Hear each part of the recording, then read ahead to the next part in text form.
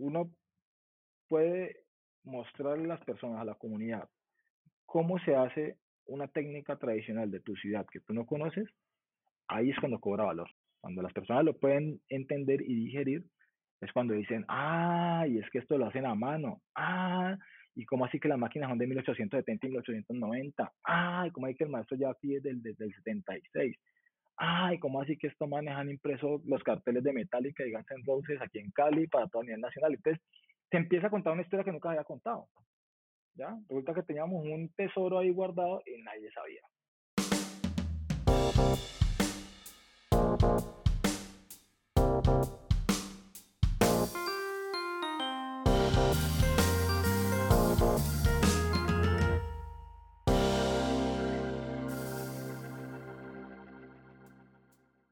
Hola amigos y amantes de la gráfica, bienvenidos al episodio número 71. Les habla su anfitrión, Reinaldo Gil Zambrano, trayéndoles una nueva conversación en español con artistas que usan el grabado y métodos de impresión para hacer algo más allá de lo esperado. Hello Print Friend es un podcast bilingüe y al suscribirte recibes notificaciones de los nuevos episodios semanales en inglés con Miranda Metcalf y en castellano con su servidor, hoy y todos los días demostrando que la gráfica está más viva que nunca. Este es nuestro último episodio del año. Desde acá les enviamos un fuerte abrazo y nuestros mejores deseos para el disfrute de las fiestas navideñas. Nos vemos la primera semana de enero con una nueva entrevista. Hello Print Friend es traído a ustedes gracias a Speedball, quienes producen un rango extenso de productos de muy buena calidad para tu arte desde 1997. Productos como su nueva línea de tintas profesionales para relieve y xilografía, comenzando por Super Graphic Black, desarrollada por artistas como Bill Fink. Formulada con todas las propiedades artísticas que demandas, esta tinta se desliza de manera consistente con el rodillo, con un acabado único y muy fácil de limpiar usando solo agua y jabón. Así que si buscas llevar tu práctica al siguiente nivel, ve a la página web de Speedball y busca la ubicación de la tienda más cercana a ti para adquirir sus colores favoritos.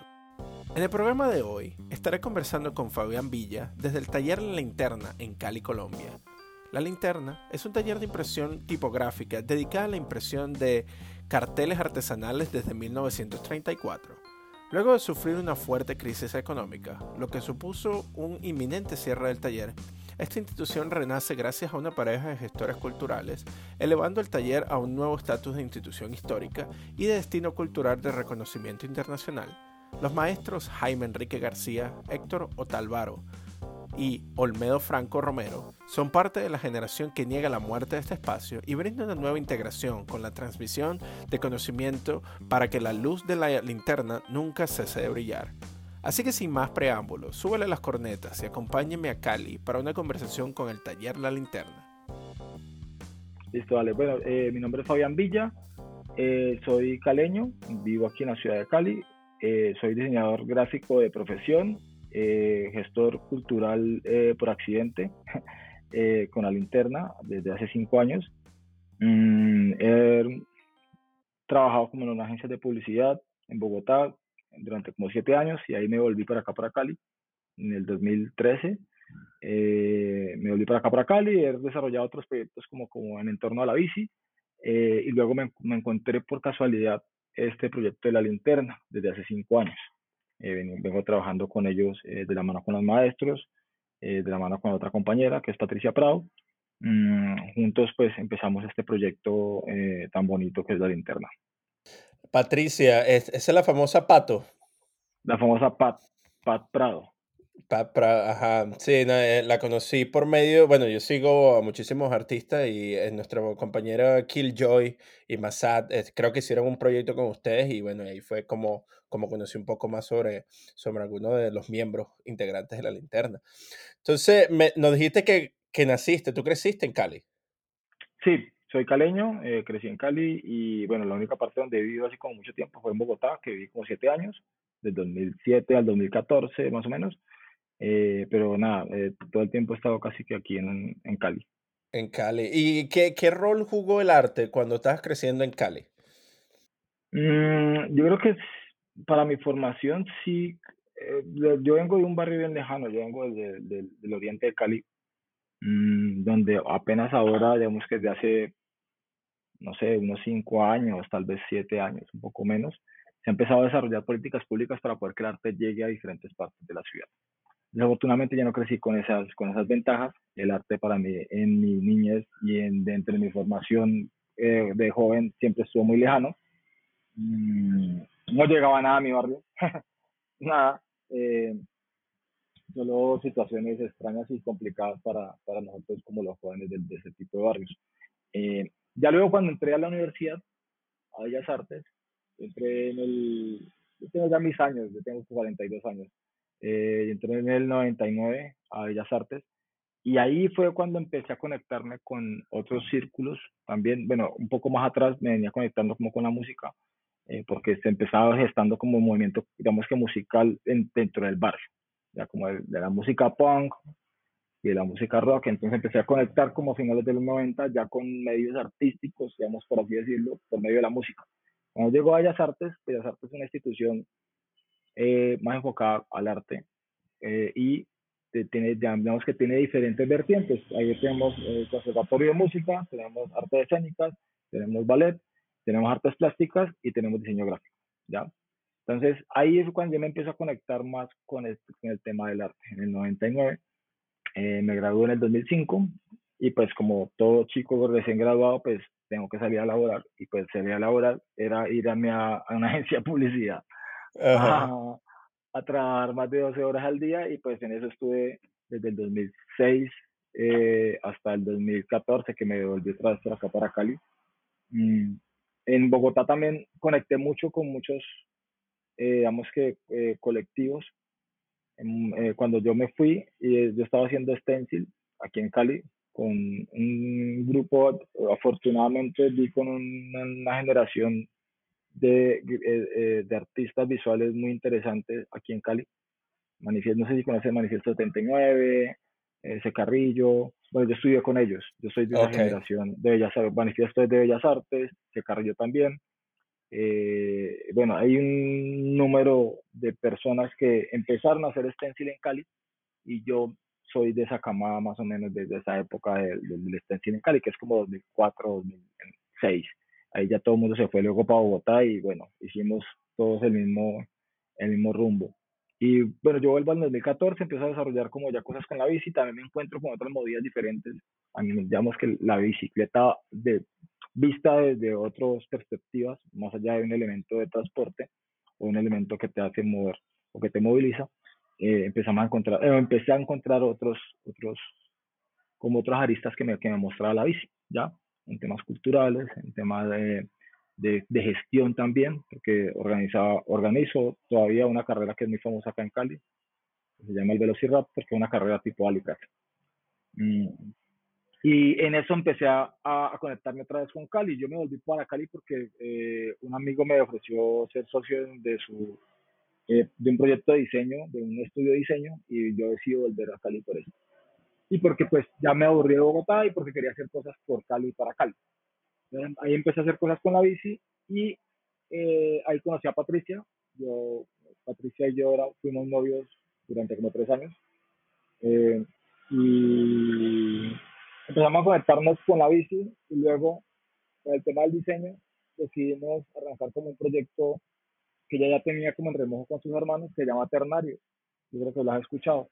Ternario es un estudio de diseño que viene más o menos desde el año 2015, cuando nos conocimos. Empezamos a trabajar en Ternario y bueno, luego nos enrollamos, nos hicimos novios, luego salimos, nos fuimos a vivir juntos. Y aquí donde estás viendo ahora nace Casa Ternario. Esa es mi casa ahora. Patricia ya no vive conmigo, ya terminamos hace bastante, pero seguimos, digamos, en contacto con muchos proyectos. Eh, y aquí nace Casa Ternario. Y cuando empezamos a hacer Casa Ternario, queríamos promocionar artistas emergentes de la ciudad. Ya, entonces teníamos muchos amigos que tenían muchos proyectos chimba, bacanos, pero como que no daban ese pasito a salir.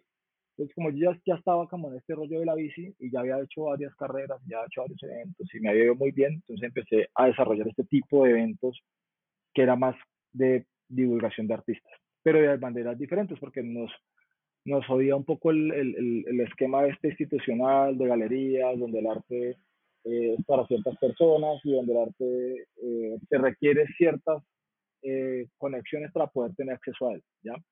Entonces, desde ahí empezamos a abordar este tema de las exposiciones de diseño de una manera diferente, en espacios inusuales, decíamos nosotros. Entonces, nosotros la primera expo que hicimos, la hicimos aquí, en este espacio que estás viendo aquí.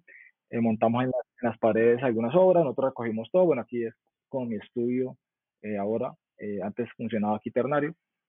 Colocamos obras de un artista que se llama El Eslabón Perdido, que es de aquí de Cali, es compañero mío de Bellas Artes y trabaja todo una gráfica, una ilustración más alineada con el tema de la bici.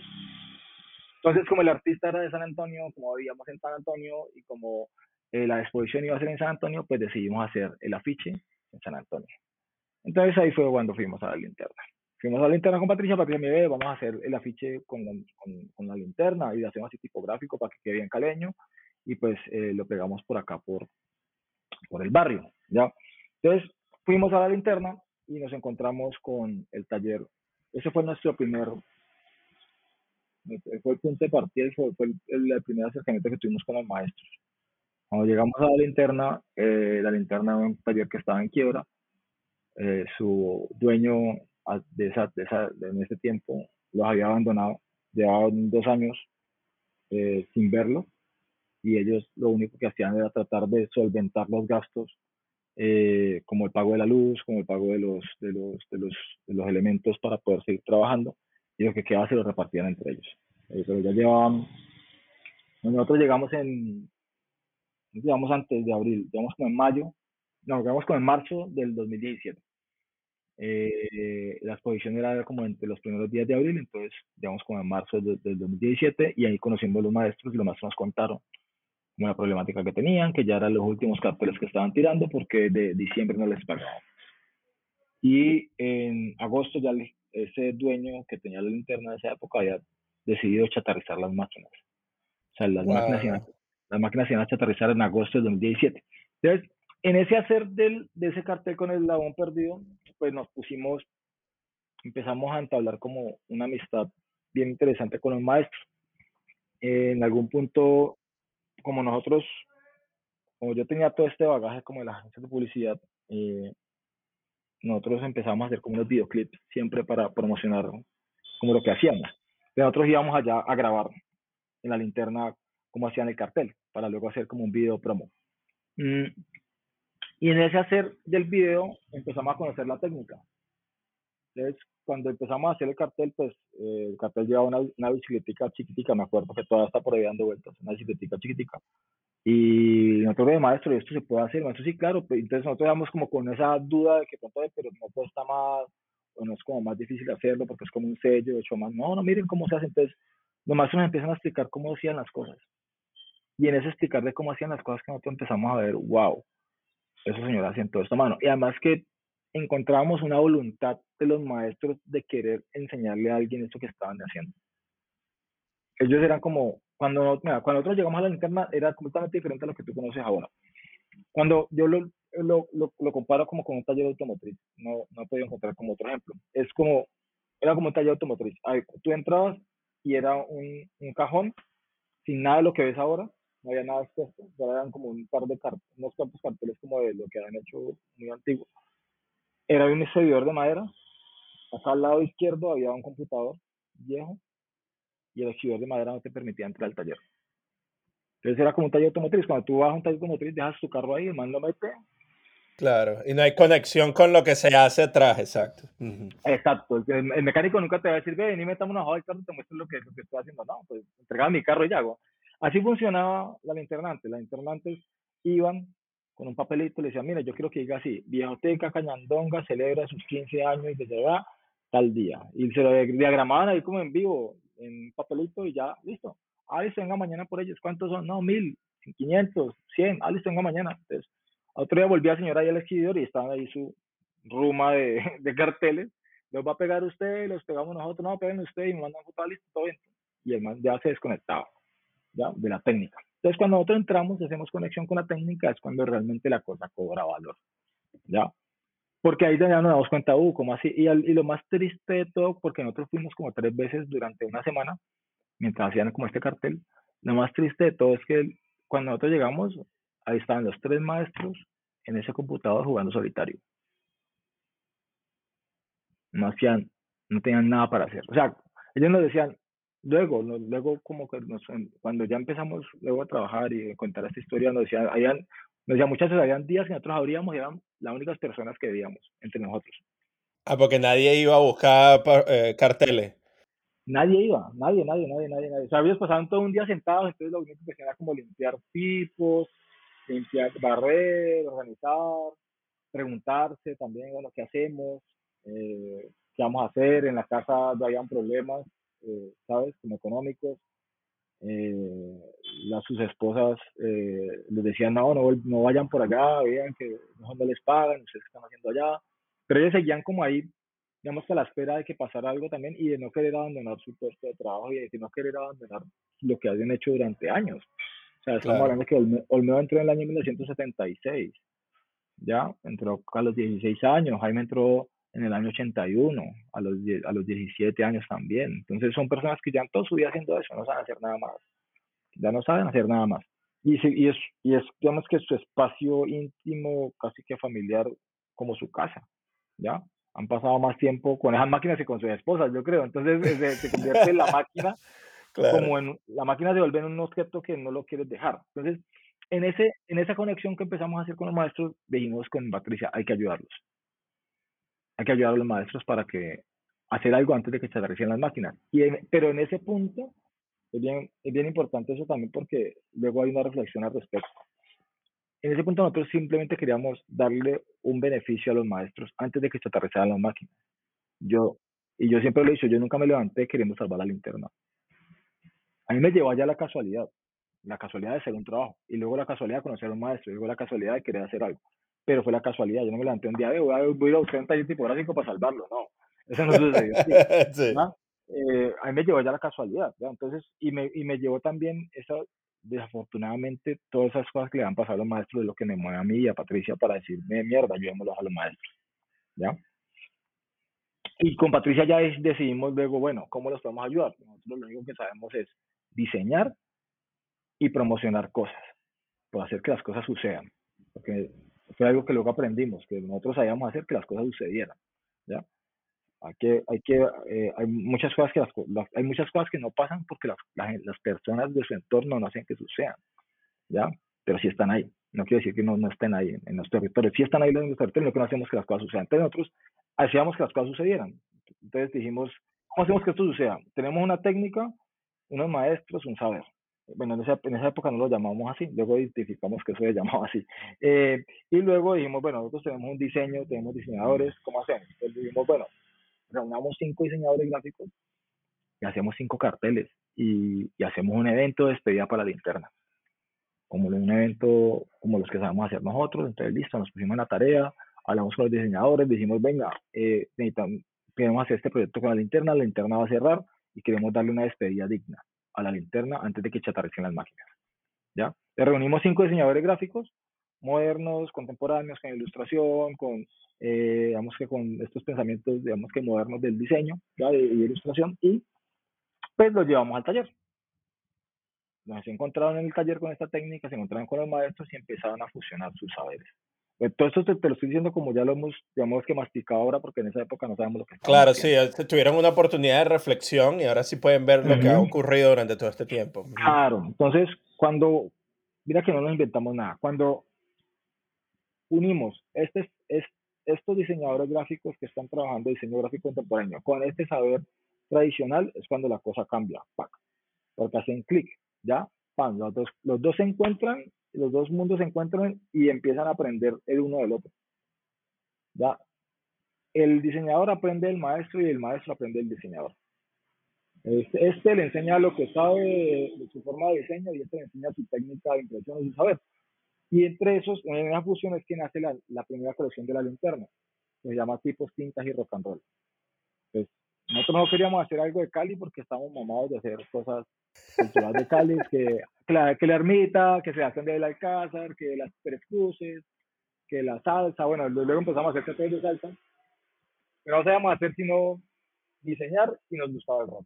Pero eso, De eso sí te quería preguntar, porque una de las cuestiones que tú dijiste que ocurrió cuando tuviste esa conversación con Patricia al principio era, vamos a hacer un afiche que sea bien caleño, y la asociación de bien caleño era que fuera un afiche tipográfico. ¿De dónde viene esa estética caleña de utilizar los tipos móviles en la construcción de carteles? Bueno, lo que pasa es que nosotros al comienzo, como no sabíamos mucho de la técnica, ni tampoco sabíamos para dónde iba la cosa, pero nosotros colocamos un tema, que fue el rock. Y ahí fue cuando empezamos, pero entonces fue haciendo cosas que nos gustaban a nosotros que identificamos la otra cosa, ¿ya? Claro. Porque si no hemos puesto en la meta hacer, por ejemplo, afiches caleños, probablemente no ha salido eso. O probablemente no hemos dado como con ese feeling, ¿ya? Nosotros dimos con el feeling fue haciendo cosas que nos gustaban hacer, ¿ya? Y pues como los diseñadores no los podíamos pagar tampoco, le íbamos a pagar con carteles, que también es algo chévere que sucedió, que se creó la divisa del cartel, y hasta que funciona hasta el sol de hoy. O sea, funciona, hace 5 años venimos trabajando con la misma divisa del cartel. Entonces, le dijimos, amigos, no hay cómo pagarles a ustedes, los pagamos con carteles. Y todos dijeron, sí, queremos ayudar en el proyecto, nos gusta, vamos a hacerle. Entonces, cuando ellos empezaron a hacer cosas que les gustaban hacer, entonces, claro, los maestros empezaban a hacer cosas que normalmente no hacían, ¿ya? Si tú ves carteles, por ejemplo, que están concebidos para la calle, para los eventos, son carteles superamente limpios, donde todo tiene que estar claro, todo tiene que estar preciso, donde no puede haber un margen de error, donde todo no puede haber desgastes, no puede haber sobreposiciones, donde no puede existir el error. Todo tiene que ser muy limpio porque así lo dictamina el medio que está afuera. El medio que está afuera te dice que eso tiene que verse bien y tiene que estar súper claro todo, ¿ya? Los maestros luego se encuentran como, disculpa, voy a bajar algo aquí. Mira, los maestros luego se encuentran con cosas así. Aquí cambian las cosas, ¿no? Aquí tú empiezas a ver sobreposiciones, fuentes tipográficas más altas, más bajas, ¿ya? Una imagen que está de fondo, que es como una calavera que no sé si la alcanzas a dejar Sí, sí, ver bien perfecto. ahí. Y también existe como una especie de juego con la saturación del color, ¿no? Que hace transparente. Exacto. Estático, transparencia, saturación de color. Entonces, ahí es donde la cosa empieza a ser diferente para los maestros también, ¿ya? ¿Por qué? Porque los maestros en algún momento concebían esto como un error, pero porque tenían un jefe al lado que todo el tiempo les estaba diciendo, no, eso está sucio, hágalo otra vez bien. No, esto no se puede así porque yo no entiendo. No, esto no está así porque esto no le gusta a la gente afuera. Entonces, ellos se han convertido durante casi 40 años en unas máquinas que estaban ahí siguiendo simplemente unos pasos y unos pasos y unos pasos a seguir. Ellos llevaban 4 años ahí en ese hacer, pero siguiendo simplemente unos parámetros de lo que te dictamina. Claro, eso era lo que ellos habían sido entrenados para hacer, pues. Y eso es lo que estaban Exacto. haciendo. Ujú. Es claro, cuando ellos llegan también a encontrarse con estos, digamos que con este nuevo reto, ellos ya empiezan a ver como que, bueno, mmm, empezaban a dudar también, como que, bueno, este man si eso sí sea que gusta, no gusta, esto sí estará bien o no estará bien. Nosotros empezamos a decir a ellos maestros, y todo el tiempo, no, maestro, tal cosa, y ellos hasta dudaban de eso cuando los llamábamos maestros en esa época. Como que será que este man nos están cogiendo como de broma o qué, como que maestro, ¿por qué nosotros somos maestros? No, no, maestro, la cosa. Entonces, nosotros, como Patricia, les decíamos, no, es que ustedes son maestros, son maestros impresores. Y ellos como que no entendían bien qué es lo que estaba pasando, ¿ya? Pero entonces, ¿qué pasa? Que cuando lanzamos el lanzamiento de la primera colección, ahí cambia todo. Porque nosotros desde que entramos dijimos, esto tiene que cambiar para el lanzamiento de la exposición, ¿ya? Vamos a quitar esta barrera aquí de madera, pum, lo primero que voló, pam, para la mierda eso, pum.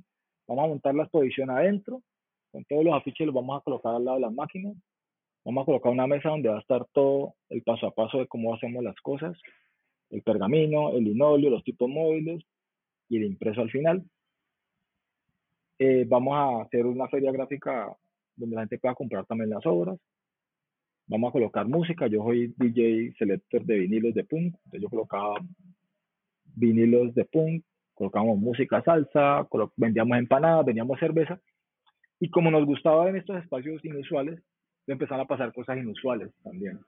Entonces entraban niños, entraban perros, la gente tomaba fotos, la gente hablaba, gritaba, bailaba, hacía todo un montón de cosas que no suceden normalmente en una exposición de estas que estaba hablando al comienzo, ya que todo está como dirigido para ciertas personas, ¿no? Entonces empezaron a pasar un poco cosas inusuales, entonces, y también se vendió mucho, ¿ya? Porque era una, ¿qué pasaba? O qué pasó, que cuando uno puede mostrarle a las personas, a la comunidad, cómo se hace una técnica tradicional de tu ciudad que tú no conoces, ahí es cuando cobra valor, cuando uno se lo enseña a las personas. Cuando las personas lo pueden entender y digerir, es cuando dicen, ah, y es que esto lo hacen a mano, ah, y cómo así que las máquinas son de 1870 y 1890, ah, y cómo hay que el maestro ya aquí desde el 76, ah, y cómo así que estos manes han impreso los carteles de Metallica y Guns N' Roses aquí en Cali para todo a nivel nacional. Entonces, se empieza a contar una historia que nunca había contado, ¿ya? Resulta que teníamos un tesoro ahí guardado y nadie sabía. Claro, porque nadie Había lo gente, había visto. Ujú, estaba nadie todo lo había visto, escondido, sí. Ujú. nadie lo había visto en esa dimensión. Había gente de la misma cuadra que no había entrado a la linterna,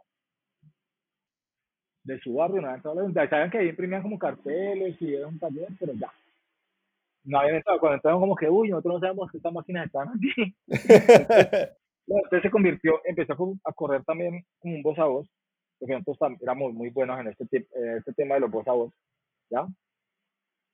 Y empezamos a llamar a medios de comunicación, prensa, radio, empezamos a manejar las redes sociales con estas técnicas de publicidad que aprendimos para todas estas marcas, y empezamos a aplicar todo eso que habíamos aprendido para la linterna, ¿ya?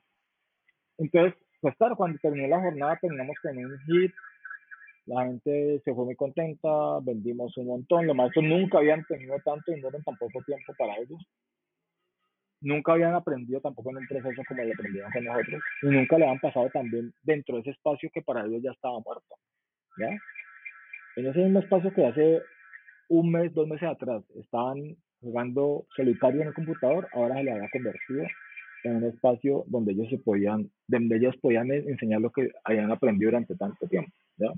Entonces, también se empieza a dignificar un oficio del maestro impresor y se empieza a rescatar un espacio que estaba muerto.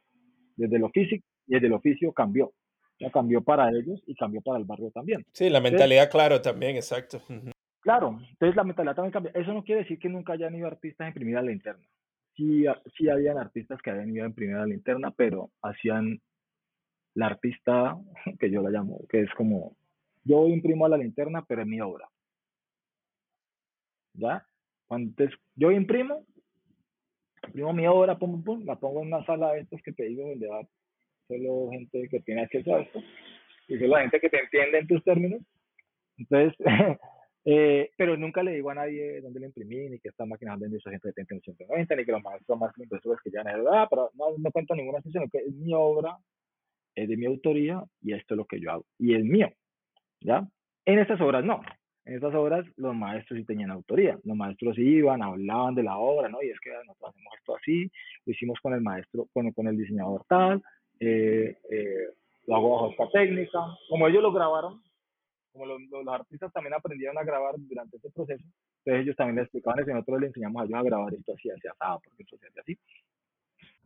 Claro, porque eso era lo que te quería preguntar. Cuando tú me mostraste el afiche, que eran los tipos móviles, pero también existía la calavera en la parte de atrás, eso está hecho en linóleo o en madera, ¿no? O sea, hay lino grabado también incluido dentro del proceso de creación de afiches. Sí, o sea, hay también lino grabado dentro de la producción. Dentro de todas esas producciones hay también lino grabado, ¿ya? Entonces, cuando pasa esta primera colección, pues los maestros deciden empezar a creer un poco más en nosotros. Entonces, nosotros empezamos a ir mucho más a la linterna, a ver qué más podíamos ayudar. Se seguía vendiendo. Entonces, nosotros, no, pues sigamos vendiendo por Facebook. Luego dijimos, no, abrimos un Instagram, no, hagamos eh, otra promoción de los carteles. Por ejemplo, para la primera colección de carteles no había ni para el papel. Así estábamos de mal, no había mi papel. Nosotros, yo me acuerdo con Patricia, y eso lo contamos hasta hace poco los maestros no lo sabían. Nosotros nos fuimos, aquí en San Antonio, nos fuimos vendiendo unos bonos de impresión a los restaurantes de 100.000 pesos. O sea, estamos vendiendo una obra que no estaba impresa todavía, era como una preventa. Y Ajá. cuando nos contaba, pero que los carteles de qué son, nosotros pues son carteles de rock, y pues no sabíamos que iba a salir, o sea, estábamos vendiendo algo que no existía, ¿ya? Y logramos vender como 5 bonos, nos reunimos 500.000 pesos y con eso compramos el papel para la primera colección de la linterna, ¿ya?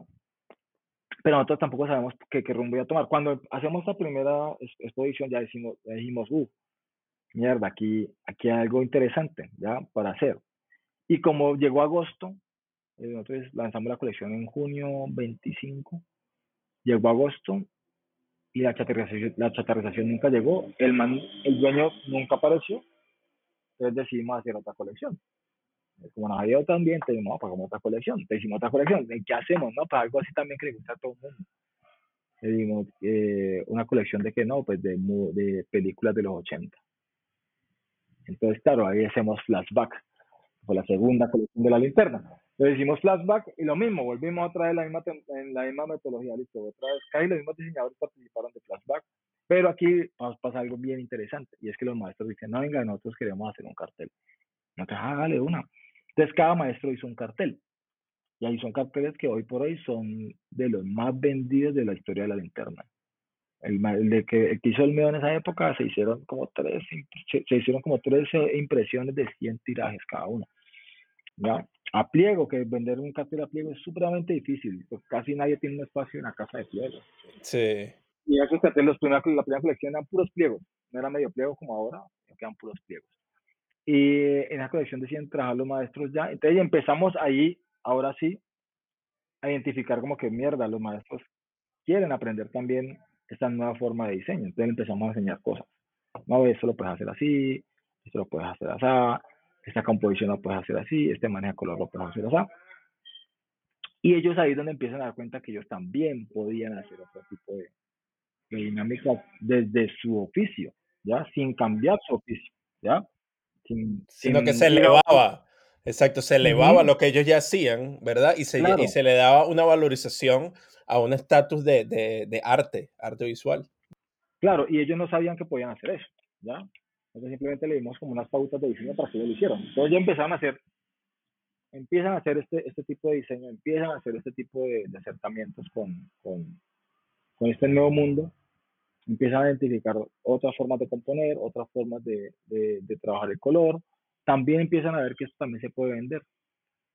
Entonces resulta que no empezamos a identificar entre todos, porque como te digo, nadie sabía para dónde íbamos, empezamos a identificar que no necesitábamos que alguien llegara a pedir 100 carteles, sino que nosotros podíamos vender carteles también de a uno, y que los carteles de a uno los podamos hacer nosotros, ¿ya? Entonces, el esquema de negocio también cambia.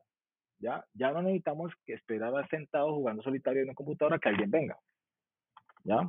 Nosotros podemos dirigir nuestra propia obra, nosotros podemos dirigir, como cuando uno dirige su propia obra, pues tiene el mando del barco para donde quiere ir. Entonces, claro, cuando hicimos Flashback, otra vez la volvimos a romper y hicimos lo mismo.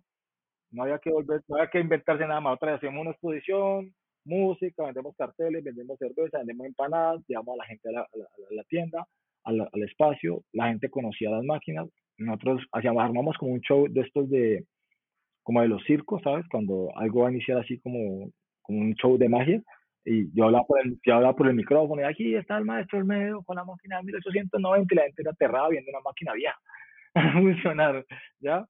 Y aquí está el maestro, claro, y enseñamos mediante casi un show todo lo que se podía hacer, y la gente se iba ahí fascinada otra vez. Yo lo comparo mucho con otra comparación que no es tan chévere, como ir a Disney World. Ujú. Entonces, cuando tú vas a Disney, te montan por la montaña rusa, ¿verdad? Vas a colocar Mickey Mouse, ¿verdad? Te tomas la foto, ¿verdad? Te montan todo eso, y cuando termina todo ese recorrido, ¿por dónde termina la cosa? En la tienda de En regalos. la tienda de regalos, sí. Así funciona la linterna, quieren conocer el taller, sí, van a conocer el taller, entonces conocen el taller, ¿verdad? Mostramos la técnica, ¿verdad? Y luego termina todo en la tienda de regalos. Entonces montamos una tienda, dijimos, aquí toca armar una tienda. Entonces decidimos montar un espacio de una tienda dentro de la linterna para poder empezar a vender todos esos carteles, ¿ya? Entonces, porque antes estaban como exhibidos en una mesa, los tenían adentro, Entonces, no, montemos una tienda, entonces cogemos un espacio. Entonces yo a la linterna, sí.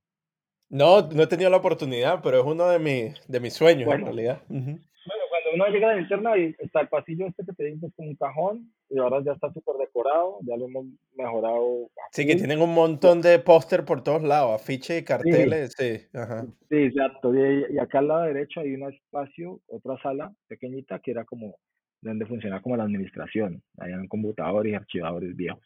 Nosotros sacamos todo eso de ahí y montamos ahí una tienda. Entonces ellos empezaron a atender su propia tienda, porque antes éramos más tres, ¿ya? Ahí. Ellos empezaron a atender su propia tienda, ¿ya? Y en ese atender esa propia tienda, es que los maestros se dan cuenta que esto se podía empezar a vender y ellos podían empezar a recibir dinero de esa tienda y ellos podían empezar a cambiar su forma y esquema de negocio también, ¿no? Entonces, cuando la rompemos otra vez con Flashback, pues pasa, eso fue en septiembre, pasa octubre, noviembre. Cuando llega noviembre decimos, hay que hacer una colección ahora sí de salsa, porque viene la Feria de Cali. Y ahí sí vamos a necesitar tener una colección de salsa a full, ¿ya? Entonces, cuando llega esta colección, cuando llega diciembre, entonces ahora sí decidimos cambiar el formato, más pequeño, y la salsa necesitaba una estética mucho más brillante, colores más brillantes, entonces empezamos a experimentar también con los colores brillantes, cambiamos el papel, ya no trabajamos en periódicos, sino que trabajamos en un papel más finito, porque la gente ya hemos visto que no quería esos carteles tan grandotes, y tampoco quería como un papel tan delgadito como el periódico, entonces también cambiamos el papel, cambiamos el formato, cambiamos el papel, cambiamos los colores, y cambiamos la temática. Y en diciembre sí que ya la rompimos, porque ya era salsa, y ya era diciembre, y ya era la Feria de Cali, entonces ahí sí ya la rompimos, nos fue súper bien. De hecho, para esa época también sacamos un calendario, muy buenísimo. Es un calendario que hicimos a partir de los elementos que encontraban en la linterna. No se podía grabar nada. Esa era la única condición. Entonces, cada artista hacía un mes con lo que había en la linterna. Ah, o No sea, podía ustedes grabar nada. invitaron artistas de Ujú. la comunidad o de otras partes para que hicieran esa Ajá, colaboración. para que se haga esta colaboración con el calendario. Algo que pasó también en Flashback fue algo interesante, es que nosotros con Patricia fuimos a Lima en el 2017, en enero, antes de conocer la linterna, y conocimos a un chico de México, que se llama Ulises, de Guadalajara. Entonces luego, cuando él nos dice, yo quiero ir a Cali, y justo coincidió con Flashback. Entonces, esa fue la primera colaboración que hizo una persona de afuera, de otro país, para la linterna, y la hizo él. Él hizo un cartel de Viernes 13, y como con esta gráfica de grabado mexicano, como esta gráfica de posada, Ah, ¿ya? ok. Ujú. Y ahí también empezamos a identificar algo interesante, es que también podemos llamar gente de afuera y hacer como estas alianzas con otras personas de afuera. Y ahí es donde también nace también la figura de residencia artística, que nosotros podamos hacer esos trueques y residencias trayendo gente de otras partes. Entonces luego empezó a llegar gente de Bogotá, de México, ha venido un montón de gente, y empezó a llegar también gente de otros países. Pero bueno, eso pasó después. Cuando te quiero contar como hasta lo que pasó el año 2017, y ahí ya te voy contando como punto a punto como algunas cosas que hemos hecho importantes. Porque aquí viene algo bien importante, porque en el 2017, haciendo esta colección de salsa, aparece el dueño. Coño, volvió el tipo. El man de Bogotá. Porque ya se había dado cuenta, pues como por redes sociales, por el Facebook, por medios de comunicación, nada, aparece el man. Y el man nos dice, bueno, pues yo veo que ustedes están moviendo mucho con los maestros, ya he visto lo que hacen, me parece chévere, pero a mí definitivamente ya no me interesa este lugar. Pues él lo veía muy chiquito para esa época. En el 2017 la linterna era no lo que está ahora, algo que estaba ahí, pero pues a él no le interesaba. Entonces dijo, no, vea, yo hace mucho tiempo le he dicho a los maestros que yo les quiero eh, ceder las máquinas, ¿ya? En contraprestación, yo les he dicho a ellos que de rato que quiero dejarle esto en contraprestación de su pensión, ¿cómo se llama esto? De su liquidación, Ujú. ¿ya? Entonces, el papá de Patricia trabaja en un centro de conciliación, de esto como para solucionar problemas jurídicos sin llevarlo a un caso ante un juez. Mm, y el papá de Patricia nos ayuda a hacer esa conciliación, ¿ya? Entonces, en diciembre, finalizando diciembre del 2017, o sea, hace 5 años, los maestros firman un contrato y firman un documento donde el dueño le cede todos los derechos, tanto del nombre como de las máquinas y todo lo que está dentro, menos el local es alquilado y se los da a los tres maestros, a Héctor, Jaime y Olmedo, como parte de su indemnización y le tenía que pagar otra plata más. Pero desde el año 2017, desde enero del 2018, las máquinas son de los maestros. Ya deja de ser de este señor, ya deja de Exacto, ser ya de no, este señor. el único vínculo que existe con el dueño es nada más el alquiler del local. No, el alquiler es de otro señor, que esa es otra Ah, ok. culebra que Sí. viene luego en el 2010, en 2018. Claro, el man llegó y nos dejó, nos dije, listo, aquí están las máquinas, aquí está todo esto, listo, chao. Chao, El me man se volvió, desligo. el man se volvió a desaparecer, te digo que se volvió a desaparecer hasta el sol de hoy. Nosotros no volvimos a ver, nunca más, bro. Y bueno, nosotros, bueno, sí, listo, todo bien, sí, pues él arreglará sus temas de sus deudas, todo bien. Que él arreglará sus temas de sus deudas, pues no arregló ni mierda, bro, porque el tema, nosotros en febrero del 2018 estábamos trabajando la colección, o sea, como venía el Mundial en 2018 en Rusia, pedimos no, una colección futbolista, ¿qué tal? Entonces estábamos planeando la colección de fútbol. Y en ese planear nos llega una notificación de desalojo. Ay, chao. Ah, la notificación de desalojo decía, el dueño, ta, ta, ta, ta, ta, ta, y por medio de la causal, bueno, fue una vaina legal pues así grave, desalojo, y teníamos como 8 meses. Total es que el desalojo era en octubre. Entonces el maestro Héctor me dijo, ve Fabián, mira lo que llegó, estoy preocupado, ¿qué vamos a hacer? Entonces yo leo la carta de desalojo en octubre, por la vez que yo guardé esa carta y guardé esa carta. Sigamos trabajando, ya. En agosto, en octubre vemos, sigamos trabajando, todo bien. Guardemos eso sí, el dinero de, haga cuenta que usted, el mal está cobrando desde enero, que es cuando realmente el local es de nosotros, guárdelo como si él le estuviera cobrando eso. Enero, febrero, marzo, abril, y en octubre vemos. Y seguimos trabajando. Y seguimos trabajando. Cuando llegó octubre, ya llegó, así que ahora sí saque la carta y vamos a ver qué vamos a hacer. Entonces, listo, no, vamos al juicio. Y el juicio fue ahí en la linterna, eso está grabado y todo. Fue re chistoso porque era como una película, o sea, que te llaman testigos, llega un señor así con chaleco de estos de servidor público, con un man escribiendo en un computador, una impresora, la descripción de las declaraciones, eso contratar a una abogada. Llegó el dueño del local que ya falleció en el 2020, un señor súper viejito, sino que el señor quería mucho la linterna realmente, pero los hijos, que eran como 5, si querían su pedazo. Los manes ya estaban así como que, bueno, señor, hasta que muere, tenemos que solucionar esto antes de que mi papá se muera, porque no, este man no da en la Claro. cabeza. Mm, Entonces, los hijos, dentro de los hijos había una abogada, y la abogada es la que ha metido esa orden de salud. Bueno, total, es que nosotros le explicamos a él, veas que nosotros realmente no tenemos nada que ver con esa deuda, la deuda la tiene usted con el anterior dueño. Nosotros si quiere le podemos pagar de aquí en adelante. Y el man, no, yo no quiero mi plata, yo quiero mi local. Bueno, eso fue una pelea, pero allá al final el mismo juez que va a hacer el desalojo le dice al señor, venga, y el man el día del desalojo llevó una montacarga. Estaba wow, fuera sí. la montacarga estaba fuera parqueada cuando nosotros llegamos, entonces, que bueno, señor, pues, piensa que puede sacar las máquinas que pesan más de 1 tonelada con esa Sí. montacarga. Este man no sabe lo que está hablando, ni sabe lo que tenía dentro de otro, porque bueno, Sí. pues, esperemos a ver qué pasa. Entonces, cuando llega, bueno, al final el mismo juez le dice como que venga, pues, yo creo que lo dijo como una parte porque el juez iba y hablaba con ellos y venía a hablar con nosotros. Luego cuando le dijo a ellos, le digo, venga, no es que negocien con ellos porque ellos pueden decir que no se van y esto puede extender otro año y medio más. Y probablemente dentro de ese año y medio usted les va a tocar conciliar con ellos. Entonces concilien de una vez. Ellos Ujú. quieren pagar, ellos tienen ahora como el recurso, ellos tienen un proyecto nuevo, ellos quieren firmar un contrato ahora sí, porque ni siquiera había contrato. De por medio era como una vaina ahí, porque el señor era muy amigo de este man. Mm. Entonces, y el man era como, el man era un man de plata, o sea, un man de mucho dinero. Un man de estos, no sé si tú conoces Cali, de pronto. No, no he ido tampoco. Yo he Ah, estado bueno, nada más nunca. en Bogotá y en Ibagué y Bueno, en estos manes Cúcuta. eran como, ahí me cuentan, no estoy seguro, pero manes eran como, eran los dueños de casi toda la cuadra y fueron vendiendo a pedacitos. Eran manes de mucho dinero, entonces los manes estaban ahí atrás de eso, pero bueno, finalmente los manes decidieron que no y colocaron como sus parámetros y eso cambió. Pero finalmente se pudo hacer.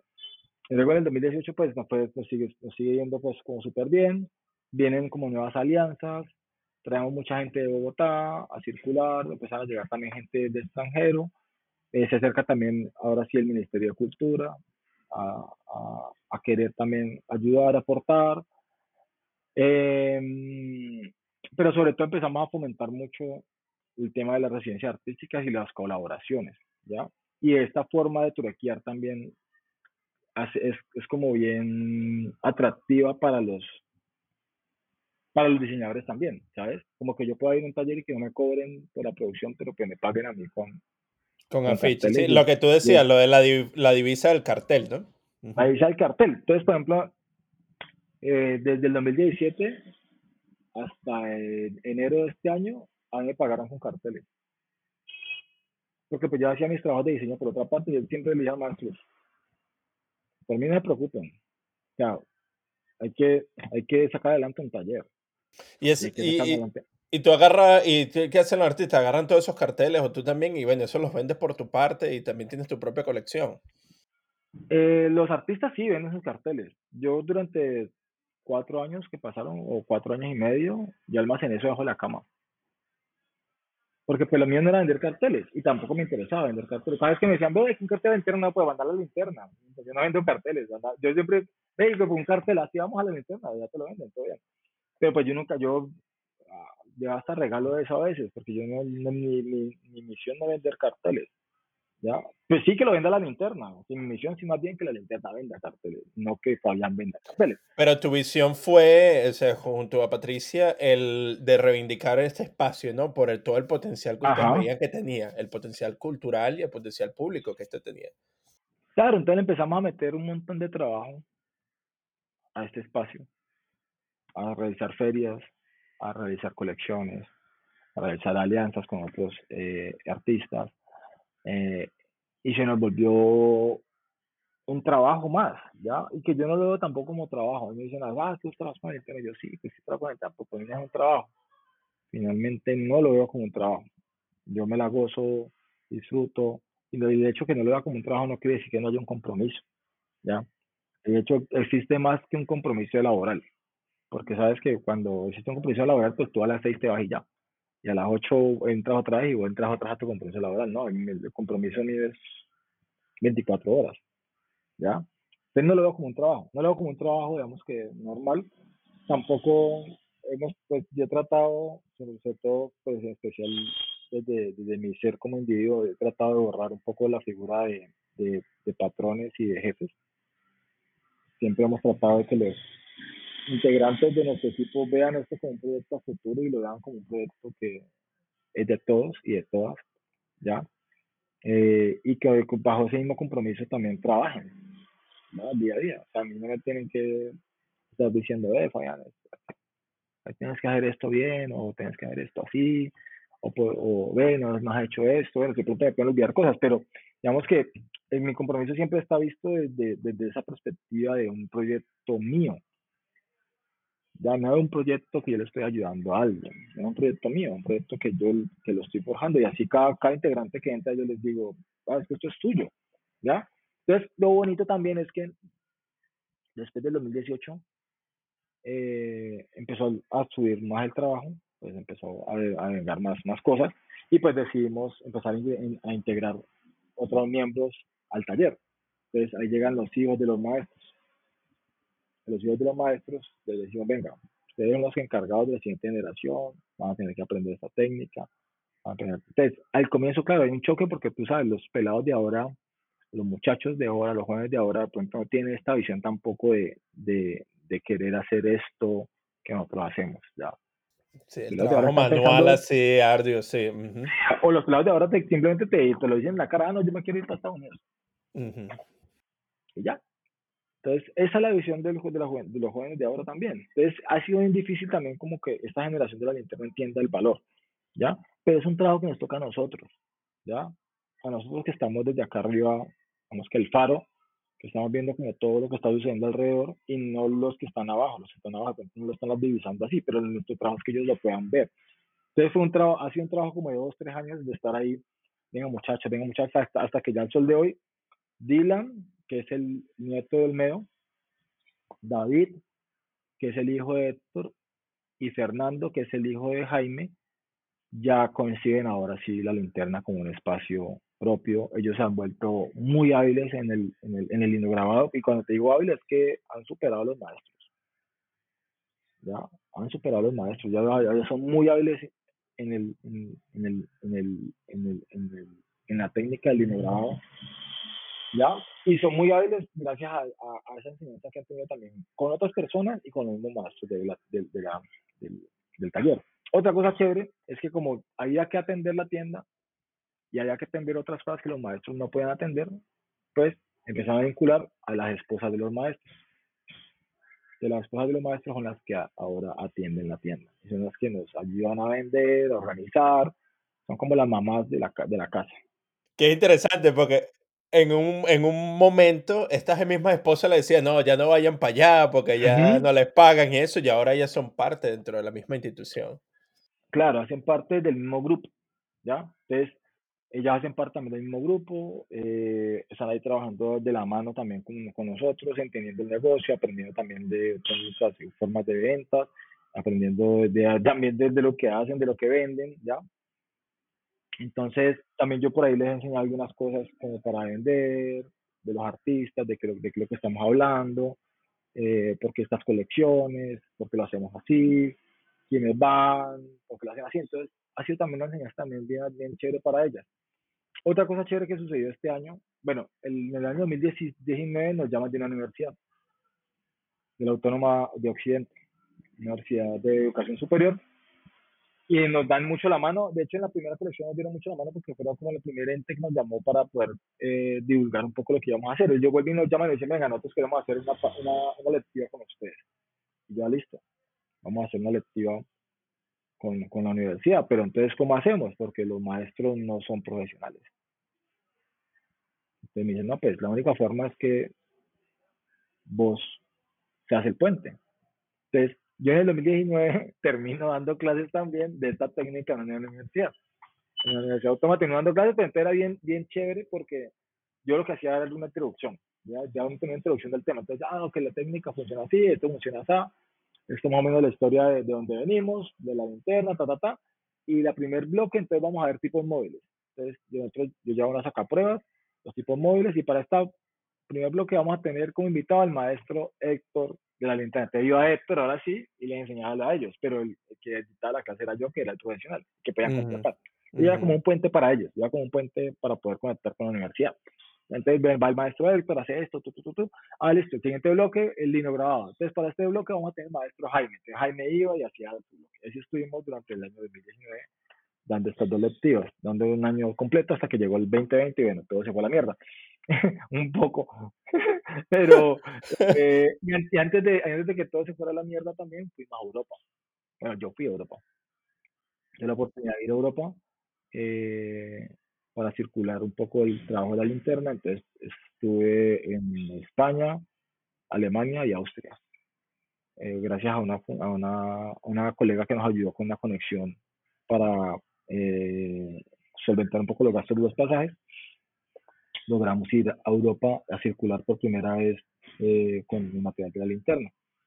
¿Ya? Y hemos ido a otros países también. Pues antes de ese, Patricia fue a Ecuador, había ido a México, yo he ido a Ecuador 2 veces, estuvimos en Argentina con Patricia hace poco, en el Trimarchi, que es el festival como diseño más grande de Latinoamérica, haciendo una ponencia brutalísima ante un montón de gente.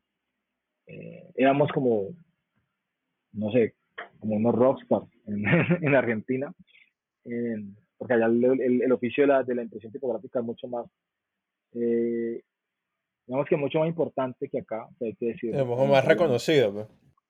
Sí, no, y también más importante, ¿sabes? Como que eso hace parte de algo. Ahora nosotros apenas estamos dándole el valor que merece la impresión tipográfica en Cali, sobre todo, porque luego haciendo una reflexión con Matriz dijimos, bueno, pero el cartel tipográfico siempre ha estado en Cali, sino que nunca ha sido reconocido. O sea, nunca nadie lo ha reconocido así. Apenas se está reconociendo así. No es que nunca haya estado.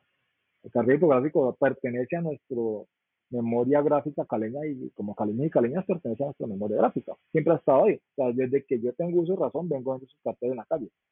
Que es muy diferente que no sepa cómo lo hacen porque nadie me lo explicó, ¿ya? Pero, o que nadie me dijo, esto es importante por eso, ¿ya? Pero, por ejemplo, en Argentina sí tiene un valor importante porque ellos es un papel que está mucho más cercano a la cultura popular, ¿ya? Y también mediante estos ejercicios que están haciendo desde Colombia, también ellos han empezado a hacer sus ejercicios allá. O sea, nosotros somos como un modelo para ellos, ¿ya? En cuanto a la impresión tipográfica. Y también cómo poder hacer que esto funcione dentro de estas nuevas dinámicas económicas. Porque es que aquí hay una nueva dinámica que se formó. Para poder vivir de esto, tiene que sobrevivir de una manera y el poder circular con dentro del mercado, ¿ya? Sí, y Que esto bueno, y también está, también y adaptarlo hacia las plataformas digitales también, ¿no? Porque la claro, presencia que ustedes tienen en las redes sociales, los videos que han hecho, todo eso también. claro, entonces hay un modelo económico también interesante que se ha planteado desde la linterna, ¿ya? De con esto sí podemos vivir, con esto sí podemos pagar nuestras cosas, con esto sí podemos contratar nuevas personas, con esto sí le podemos pagar a Fabián ahora sí, allá la linterna me paga desde enero de este año, después de como un año que me trataron de pagar y yo no me dejé pagar. Y, y ya ha empezado a ver esos frutos, ya, que el maestro también me decía, porque había momentos que yo le decía, bueno, cosas personales, cosas que te pasan, que les sirve, yo creo que no quiero seguir, las cosas se ponen difíciles a veces con vainas personales, entonces el maestro me decía, pero Falla, no te puedes ir, ¿no? O sea, vos haces parte de este proyecto desde que arrancó, o sea, desde que del punto cero que está a punto de irse, y a mí me daría mucho pesar de que otra persona viniera y recogiera tus frutos, ¿no? Vos te tenés que quedar. Y además que el maestro empezó a decir, yo Fabián, definitivamente los chicos sí son, digamos que, esenciales ahora porque están en una etapa de formación, pero yo a ellos no los veo dirigiendo la linterna. O sea, Héctor, que es la persona que administra la linterna, que es uno de los maestros, son tres, hay dos que imprimen y uno que administra. Héctor ya me lo ha dicho varias veces que la única forma de que esto sobreviva es que yo pase ese cargo de administrador, que yo haga ese relevo de transmisión de conocimiento desde arriba. Él no me ve a mí imprimiendo, él no me ve a mí tallando linoleo, él no me ve haciendo nada de eso. Él me va arriba dirigiendo la linterna como proyecto. Y la única persona que lo puede hacer es Fabián. Entonces, eso también me colocó como en otro campo que yo dije, mierda, pues sí, no, o sea, no me puedo ir y dejar como todo aquí tirado porque, ¿qué va a pasar? ¿No? O sea, ¿qué puede llegar a pasar? O sea, ¿qué podemos hacer luego si la única persona que puede hacerlo se va a ir? Y se va a ir de pronto por cosas personales, no es porque me haya pasado algo grave, ¿ya? Entonces, también eso me puso como en otra reflexión desde hace como año y medio y ya me metí como de lleno con el tema de la linterna y también ya me empecé a visionar como a futuro también de que este es mi proyecto, ¿ya? Este es mi proyecto también como de vida y que debo empezar a trabajar para que esto funcione, ¿ya? Entonces, comenzando el año, por ejemplo, le dije al maestro Héctor, en una de esas conversaciones que tuvimos, le dije, maestro, yo creo que los chicos tienen que estudiar, porque lamentablemente los maestros cuando entraron ahí, por ejemplo, Jaime no terminó ni siquiera el bachillerato, Olmedo nunca fue a la universidad, su universidad fue la linterna. Es decir, sí, está chévere esta transmisión de conocimiento entre los maestros y sus hijos, pero estos chicos tienen que profesionalizarse, Sí, tienen ¿ya? que llevarse al siguiente nivel, exacto. Ujú. Exacto. Y no va a haber otra forma si la linterna no lo hace. Entonces, no, hicimos una jugada con una institución aquí en Cali. Cuando digo jugadas, que nos metimos en un programa de becas con el ministerio, que tú luego, cuando becas a unas personas, ese dinero se te devuelve tributariamente, ¿sabes? O sea, cuando donas ese dinero, luego tributariamente los impuestos se te devuelven a ti. Entonces, tributariamente metimos dos becas en un instituto y esas dos becas hacen que Dylan y David entren a estudiar. Y ayer terminaron el primer semestre, ya están profesionalizando, ya. Pero no hay otra forma de hacerlo si no tenemos esta visión, como te digo, desde arriba, de poder ver el panorama que se viene. ¿Sí? Es como cuando estás haciendo surf, que estás viendo no la ola que está encima, estás viendo las tres olas que están allá viniendo, ¿ya? Exacto. No Ujú. puedes ver la ola que está encima. Entonces, esa es la única forma de tener una visión y un panorama de lo que puede ser la linterna hoy por hoy, ¿ya? Y para dónde va, y para dónde debe ir, y qué puede ir haciendo y qué no puede ir haciendo, ¿ya? Entonces, mm, ahora ya hemos hecho muchas colaboraciones con marcas. El año pasado hicimos una colaboración con Johnny Walker. Este año estamos haciendo una colaboración con una cerveza que se llama Poker, que es a nivel nacional. Sí, Eh, también la he eh, tomado. sí, entonces por ahí vas a ver una lata de edición especial de la Feria de Cali con diseño de la linterna. Y hemos empezado a hacer este tipo de alianzas con marcas, pero la única forma de hacerlo es, como te digo, estando desde esa posición que todo lo puedes divisar. No todo lo puedes manejar, porque no se trata de manejarlo todo desde arriba, se trata de divisar y saber qué debes hacer para poder que esto funcione, qué movimiento debes hacer para que esto pueda salir adelante, ¿ya? ¿Qué no debes hacer? Entonces, desde ahí, desde esa posición, es que he tratado de hacer algunas cosas con la linterna. Algunas cosas me saldrán bien, otras cosas me saldrán mal. Pero desde mi posición que estoy en este momento, trato de hacer eso. Trato de que las cosas vayan parejo, como el tema de los chicos que vayan a estudiar. Ya, como también queremos que las esposas estudien algo, idiomas, ventas, negocios, no sé. Entonces, que si puedan estudiar algo para que puedan apoyar un poco más a la linterna desde su espacio, ¿ya? Y así ir metiendo algunos ajustes para que la maquinaria siga funcionando un poco mejor, Y ¿ya? para futuro también, o sea, para que tenga longevidad, o sea, que no sea un proceso nada más Claro. que dure un año, sino que ellos puedan ver Ujú, toda una carrera que se puede desarrollar dentro del mismo sistema, porque tú has creado como una institución de empoderamiento hacia las personas que forman parte de la misma institución. Entonces, ujú. muy, muy agradecido, ¿verdad? Por compartir eso, ¿no? Una linda historia de superación dentro de una institución tan linda como lo que es la linterna. Vale, vale, muchas gracias. No sé Sí, si tienes alguna pregunta adicional de todo lo que te hablé. no, quedó fácil, ¿no? Porque empezamos con una sola pregunta y llevamos una hora, que es excelente. Ajá. Pero eso nos dice, ¿no? Que esto es material, hay material aquí como hasta para un documental. No sé si ustedes han hecho un documental todavía, ¿no? Sobre la linterna. Sí, hay un documental que se llama, hay una serie documental aquí en Colombia que se llama De dónde vengo yo. Puedes encontrar en YouTube. Y de dónde vengo yo, si colocas de dónde vengo yo, la linterna, hay un documental. Un documental que nos hizo otra productora acá regional, pues más bien como local. No sé, si creo que la linterna Cali en YouTube tienen un montón de cosas que han hecho, bastantes, han hecho un montón, pero digamos que la puntual es esa de donde vengo yo, que es como la que más nos gusta, como que, porque cuenta como bien lo que te estoy diciendo, un poco más largo de pronto puede ser, bueno, la han comprimido también porque aquí hablo mucho, pero de pronto está como bien compacto, si de pronto lo quieres checar ahí como para sacar algunos datos como claves que de pronto no digo, porque me olvidan o porque se los corto. No, pero esto es excelente porque lo que estamos buscando con este podcast es también incentivar la curiosidad, ¿no? Tenemos una visión un tanto más personal, una conversación bastante personal de todo el desarrollo que ocurrió detrás de cámara, de lo que sería el nuevo comienzo de la linterna, bajo tu jurisdicción y Ajá. tu apoyo. Y bueno, y de ahí esperamos que nuestros espectadores, nuestra audiencia siga indagando más sobre este maravilloso proyecto que tú llevas. Una preguntita más para cerrar. Este, hablaste mucho de las maquinarias que tienen ahí, de 1870. ¿Puedes decirnos las maquinarias que tienen? Por encimita, Ahora, para nuestra audiencia que son conocedores, ¿no? Que les gusta esa parte. bueno, ahora tenemos una Reliance que es de fabricación estadounidense de Nueva York, que es de 1890. Tenemos una Marinoni que es de 1870, fabricación francesa, París. Y tenemos una rápida del uso del año 1934 que es de Milano, Italia, creo. Es una máquina más pequeña, como de medio pliego. Sí, de medio pliego. Las otras dos máquinas, la Reliance y la Marinoni, son de pliego completa. Son las únicas máquinas que quedan así vivas, creo que en Colombia. Desafortunadamente, la impresión tipográfica se vio brutalmente arrasada por los nuevos medios. Sí, llegó a con la arrasar vaina estos productos. digital. Ujú. Llegó la era digital y todo el mundo dijo, acá, estas máquinas a la chatarra.